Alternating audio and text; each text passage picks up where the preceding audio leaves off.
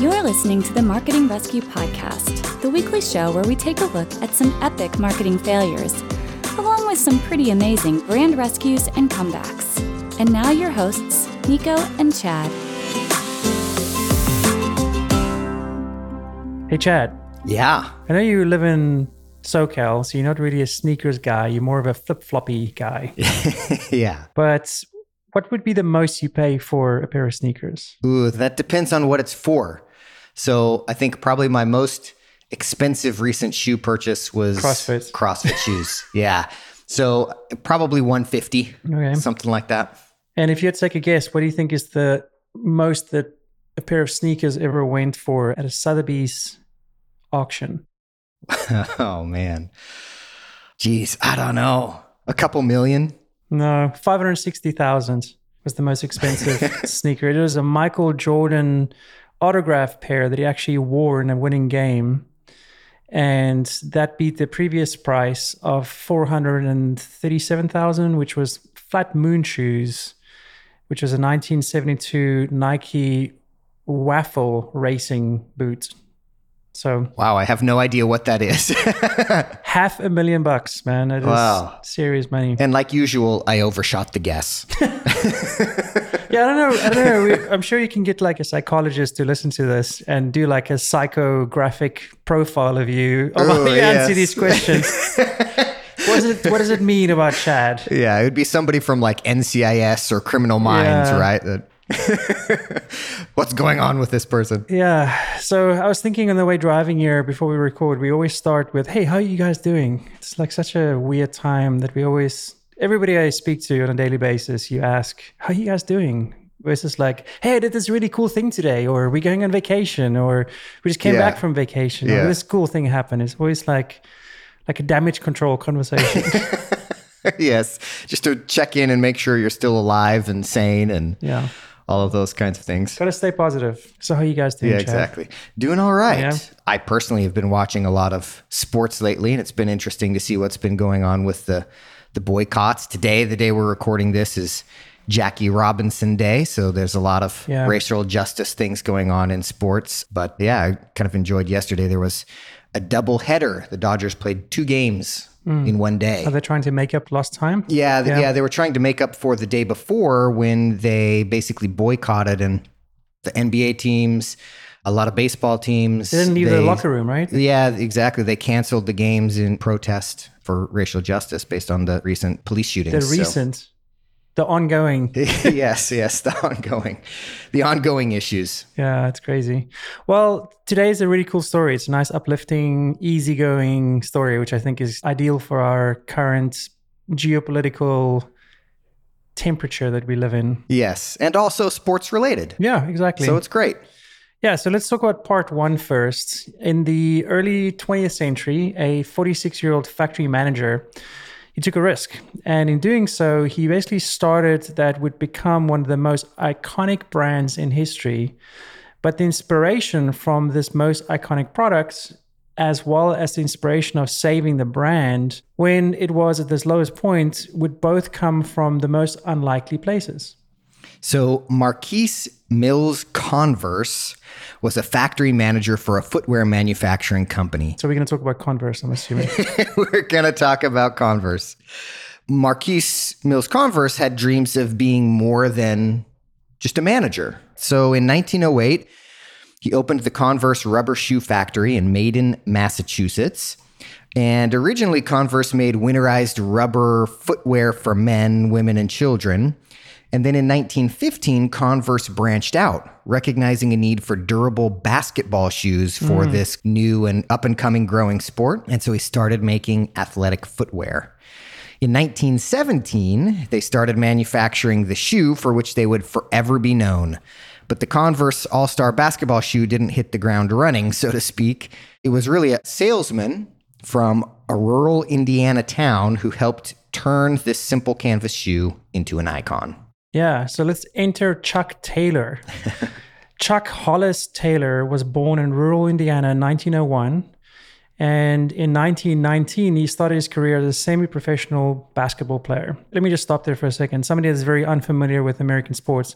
What is a semi-professional basketball player versus a professional basketball player? Does he just get half the sponsorship, half the salary?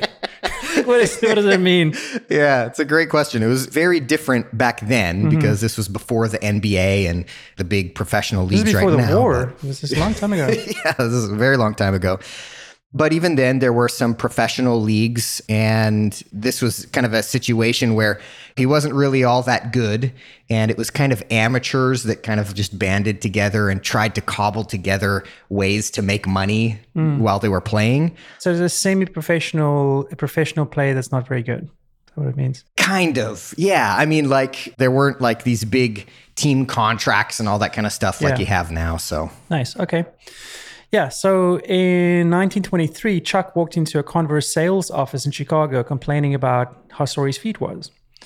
And he said that he had some ideas of how to make their shoes better. I would love to have seen that, right? This dude just walking in and... Random guy. Hey, I've got an idea, yeah. One thing led to another, and this semi-pro basketball player was eventually hired as a salesman for the Converse Rubber Shoe company. And then within a year of Taylor's arrival, the company adopted the salesperson's suggestions, such as enhanced flexibility, better support, and the iconic star-shaped logo patch on the ankle, which he believed would protect players' ankle bones. It wasn't just for branding. And Chuck Taylor becomes more than just a salesman. He becomes the original brand ambassador. Crazy. Right? Taylor made his living as a salesman by traveling across the country, conducting all kinds of basketball clinics and then using those to sell shoes. And one of Taylor's promotional tools was the annual Converse Basketball Yearbook, which he developed in 1922. It commemorated the best players, trainers, teams, and moments of the sport, and provided really good publicity for Taylor's clinics and the Converse All-Star basketball shoes. He lived pretty much in motels year-round for many years, and he listed his address as Converse's headquarters in Chicago. So, he really was just kind of bouncing around. A former coworker of Taylor's reported that he had a locker in Converse's Chicago warehouse where he stored and exchanged seasonal clothing items. And Chuck really just became Converse shoes. The Converse All-Star was Chuck's baby. In 1932, in recognition for all he'd done for the brand and the Converse company, Marquise Converse put Chuck Taylor's signature on the All-Star patch, and the classic Chuck Taylor All-Star shoe was born. And today, the iconic Converse All-Star is widely known by a second name, Chuck's. We've all heard of Chuck's. Yeah, it's so interesting because before he joined Converse in this capacity, he wasn't this well-known basketball player. Yeah. So he literally grew into the role by doing interesting things at Converse versus a Jordan coming to a brand. Right. It's really interesting. And if you think about it, Converse was the brand that believed in the feedback of this nobody so much they listened on it and acted on it, right? And their willingness to learn from anywhere created a shoe so ubiquitous that eventually the name that would become the most iconic shoe ever after the salesperson who played only, again, semi-pro ball, right? He wasn't an endorser. He was barely even a pro. And he was a salesperson who made the product better. Man, how times have changed, right? Especially when it comes to like brands and sports figures. It's a very different ballgame today. Absolutely. No pun intended. I see what you did there. And in World War II, Chuck Taylor served as a physical fitness instructor for the U.S. military and coached the Wright Field Airtex basketball team for the 1944-45 season. And for their part, during World War II, Converse shifted its manufacturing to make footwear for the military. GIs were soon doing calisthenics while wearing Chuck Taylor All-Stars, which had become the official basketball shoe of the U.S. Armed Forces. And after the war, he resumed his career at Converse as a salesperson with a few exceptions. In 1957, Taylor made a trip to South America on behalf of the US State Department. Wow. In 1958, Chuck was inducted into the Sporting Goods Hall of Fame. And after working there for almost 50 years, he retired from Converse in 1968, a year before his death in 1969. Oh, wow. In 1969, he was inducted into the Naismith Memorial Basketball Hall of Fame. And in the same year, he was also inducted into the Indiana Basketball Hall of Fame. Wow. He's a pretty big deal for somebody that only played semi-pro ball, right? Yeah. And so throughout the 1950s and 60s, Converse was synonymous with America. Troops had come home from the war with their Chucks, and the brand, just like Old Spice, had become a part of American culture and kind of the fabric of style and fashion in America. So Converse had become the standard among high school, collegiate, and professional basketball players. They pretty much all wore Converse. In the 60s, Converse had about 70 to 80% of the basketball shoe market, with Converse Chuck Taylor All-Stars being worn by 90% of professional basketball players. Converse All-Stars were the official basketball shoe of the Olympic Games from 1936 until 1968. And due to the success of All-Stars, the company began to expand and open more factories, and they were just dominating. But competition was coming. Yeah. Then the game changed. In 1972, Converse bought PF Flyers, their biggest competitor at the time, from BF Goodrich, which is also a tire company, which makes sense, right? Yeah. Rubber is rubber. Yeah. This led to a monopoly in the shoe market that was split in 1975 by an antitrust lawsuit. And this was a sign of things to come. Converse days without significant competition was really numbered. During the 1970s, the competition heated up and the game of basketball was really changing. Players were moving to more exciting, fast break style of the game as compared to a slower, more pass and shoot style of the 20th century. And along with these changes in the game came the need for the shoe to provide more support and better protection. And throughout the 70s and the 80s, a flood of new brands came into the market, such as Puma, Adidas, Nike, and Reebok. Yeah, so their ubiquitous presence in the NBA was starting to slip as many athletes switched to shoes with leather uppers, wider and harder rubber soles. Shoe technology was getting better. The technology, I mean, you've always seen those videos where they've got like CAD drawings of the shoe and where the impact is and the force and distribution. And yeah, it just changed a lot. Yeah, and so shoe technology was getting just way better and Converse wasn't keeping up. They just weren't changing the shoe in any way, shape, or form. And anyone who's played basketball, it's obvious now. You haven't played basketball being 4'5", right? I mean, you're really a basketball player. 3'8". Yeah, I was very successful on the court.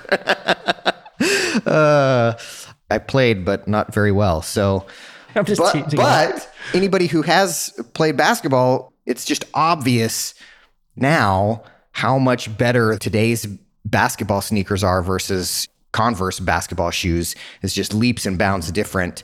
And their more adventurous offerings, like the Converse Cons, were marketed heavily, but this was the age of huge innovation in basketball shoes, like springs and air chambers, like the Reebok pumps. Pump it up. Oh man, I can hear that song when you just say that. It's like a 70s rap song, right? Yeah, it's pretty awesome. I totally remember buying a pair of pumps and everyone thought it was so cool. You know, you pump it up and it did provide a lot more support and tightness on the shoe. But the most iconic shoe of the modern era, we all know, is the Air Jordan. You should go to a trivia night after half a year of recording these weekly podcasts. You know a lot of facts now about random things. Yes. Like the Nike Air Jordan that sold for $500,000. Yes, we would do very well. You would do very well. I just read something. Trivial Pursuit. Yeah. We need to start playing that game. So despite their huge marketing budget, the power of their NBA stars, and Converse actually had a lot of really big stars on their payroll, including Magic Johnson, Larry Bird, Dr. J, and Isaiah Thomas, Converse just couldn't keep up. The last person to wear All-Stars in the NBA was Mickey Johnson, playing for the Nets during the 85-86 season. Gosh, is that real today? Nobody's worn... Yeah. Oh, wow. It's all Nike. It's Yeah. all Nike. And the only real competition to Nike at this point is Under Armour. Yeah. And I think they have the 10th most worn shoe. Oh, wow. I mean, it's orders of magnitude lower, and it's Steph Curry's. And that's the only reason Under Armour is even on the radar, is because of Steph Curry. They were just too dependent on the All-Stars brand, right? They had taken too long to innovate with the game. By the late 80s and the early 90s, the market of All-Stars had disappeared in favor of flashier shoes like you just outlined. Basketball shoes were becoming statements, and the sneaker market exploded with shoes going for $150 and more. The athletic shoe market evolved into sub-markets of artists and musicians sporting the latest basketball shoes. I've seen so many of those videos where like a rapper walks into his sneaker warehouse. It is right. And it's like in glass. Yeah, on cribs. Yeah, they have exactly. like just rows and rows and rows of shelves of shoes. And unfortunately, very few of those rows and rows of shoes were Converse. They were left in the dust. And to put it in perspective for you, at the Converse offices, the attitude was overly focused on nostalgia. The company offices had black and white photographs on the walls that celebrated the past. And it was all about the company that used to be versus like forward thinking and leaning into technology in the future. Yeah, exactly. So people were frustrated by this. For example, in 1992, Magic Johnson, who was one of the former faces of Converse, said, quote, "Converse as a company is stuck in the 60s and 70s. They think the Chuck Taylor days are still here." Rick Burton, director of the Warsaw Sports Marketing Center at the University of Oregon, says Converse is a victim of more innovative and versatile competitors like Nike and Reebok. Running shoes became like slippers, Burton says. All of a sudden, Reebok, Adidas, and Nike made footwear for leisure activity. It seems that Converse didn't realize how the world was changed. Other companies spent millions on design, research, and advertising to expand their lines to include shoes for aerobics, cross-training, and all of these higher revenues meant rivals could spend more on celebrity endorsements than Converse. So by 2000, Converse had repeatedly slipped into receivership. They had debt piling up on an annual basis, and on January 22nd, 2001, Converse files for bankruptcy. In March of that year, Converse's last manufacturing plants in the U.S. shut down and production fully moved overseas. And in April 2001, Footwear Acquisitions and other industry partners bought the brand from bankruptcy. So the era of Converse was over. Which brings us to part two, the rebirth. Aha. In July 2003, Nike bought Converse for $309 million. And this is a extremely small sum of money for a once iconic brand. Nike, to your point from earlier, owned the NBA, and they were likely to revive Converse as a competitor, which is super smart if you think about it. So what would they do to make this happen? The people at Nike are nothing if not marketing geniuses.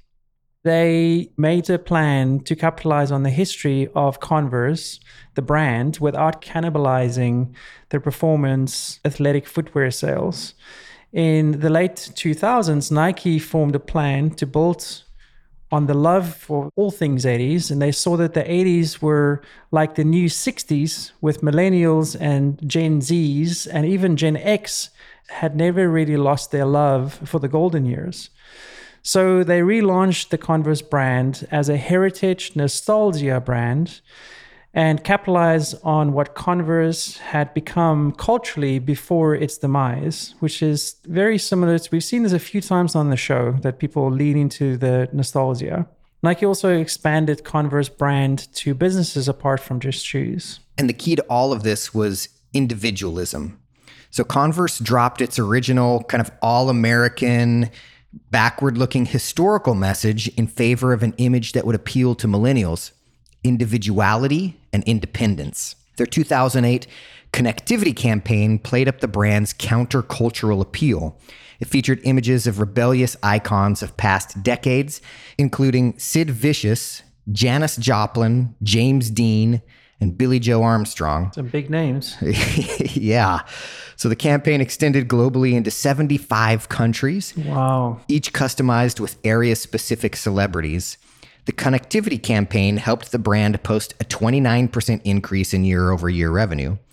And Converse CMO Jeff Cottrell said in an interview with Adweek, quote, "Our whole mission is to inspire originality and be an advocate and catalyst for creativity." The basic canvas sneaker was turned into a designer's canvas. Some of these Converse were designed by professionals like John Varvatos. Others were designed by customers. In 2015, Converse launched its Made by You campaign. The campaign is self-described as, quote, "a global celebration highlighting Converse Chuck Taylor All-Star and the only sneaker defined by those who wear them." That's according to a press release on Nike.com. Portraits from international icons such as Andy Warhol, Futura, Jefferson Hack, Kate Lampier, Glenn O'Brien were featured alongside portraits of everyday Chuck Taylor customers. The campaign was in stores, online, on social media, and exhibits in New York, London, Beijing, and in Mexico City. It's a pretty big deal. Jeez, yeah, that's a huge exhibition. So the campaign sought to, quote, "highlight the unique creative spirit of local communities and subcultures with hyper-local portrait exhibitions, celebrating the diversity of self-expression inherent in cultural neighborhoods throughout the world. Whether they are hand-painted, covered in mud, or worn out with holes, each Chuck Taylor All-Star portrait tells a deeply personal story of the transformation from a white, black, red, or navy sneaker into a remarkable piece of art." So appealing to the individual and embracing these various subcultures really opened Converse up to a wider market than simply being an athletic shoe. It was now being worn by punk rockers and creators. Like a cultural icon, right? Yeah, exactly. And so it became this kind of stylistic icon that young kids wanted to wear to school, and they wanted to have their stylish version of their Chucks. And in fact, even now, today, we see that continuing. That's one of the most popular things for my daughter in her elementary school right now. Converse. Yeah. Wow. That's literally the amazing. only branded piece of clothing or other stylistic kind of fashion, name brand kind of thing that my 11-year-old daughter has ever asked for yet. Wow. Is Chuck's. That's amazing. So if you don't really trust yourself with paint or a Sharpie, if you're not one of these super creative types, you can actually still customize your own pair of Converse shoes on their website. And this really moved them further into kind of niche marketing and additional subcultures, including one of those is actually kind of getting into the skateboarding market. So in 2009, Converse launched its skateboarding program with a team of ambassadors that is still active today. Yeah. And they had a ton of special editions, and I have a really long list here. I'll just name like a few. DC Comics, Pink Floyd, AC/DC, Metallica, The Clash, Dr. Seuss, Grateful Dead, Ozzy Osbourne, Jimi Hendrix, Marvel Comics, Nirvana, Black Sabbath, Super Mario, The Who, Grease, Doctor Who, Scooby-Doo, and Miley Cyrus. And a fun fact about the Miley Cyrus, she actually helped advertise the Rainbow Converse for the Pride Month 2017 and designed the 2018 Pride Month collection in conjunction with her charity, Happy Hippie Foundation. Oh, that's really cool. A special edition called 100 donated 50% of their profits to support HIV/AIDS prevention, and 100 artists around the world created the red designs for this campaign. Nice. So Converse is making this massive comeback. They're really rebuilding into this new powerhouse brand again.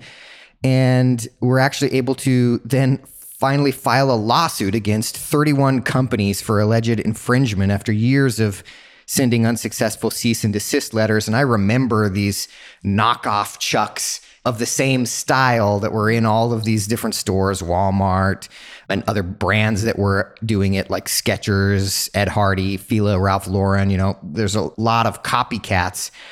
And so just 13 years after Converse had filed for bankruptcy, now they're the 1,000-pound gorilla and have the opportunity to really kind of say, hey, them. This is our brand equity and we're knocking you off. Yeah, and during this time, they sold more than 600 million pairs of Chucks. As of 2019, Converse sold product through 109 company-owned retail stores in the United States and 63 stores in international markets. And even some of their less successful brands like Converse Cons of the 1980s are now nostalgic fashion staples. And the Converse brand, once on the brink of disappearing, is now a strong and vibrant brand again that all 11-year-old little girls ask for to go to school. Ask their dads for, yeah. Exactly. Do you know what that means? Doc Martens is on next, right? Once you it's like a stepping stone. Yes. There's a lot that we can learn from this entire story. Just because you're at the top, it doesn't mean you can afford to ignore a changing market. We've seen that over and over again, that when shifts come, they come fast, they come really hard.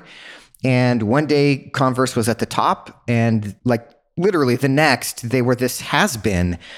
And so you have to continue innovating. You can't ever stop innovating, even if you're the greatest shoe brand in the world. And even a heritage brand can't afford to focus entirely on the past.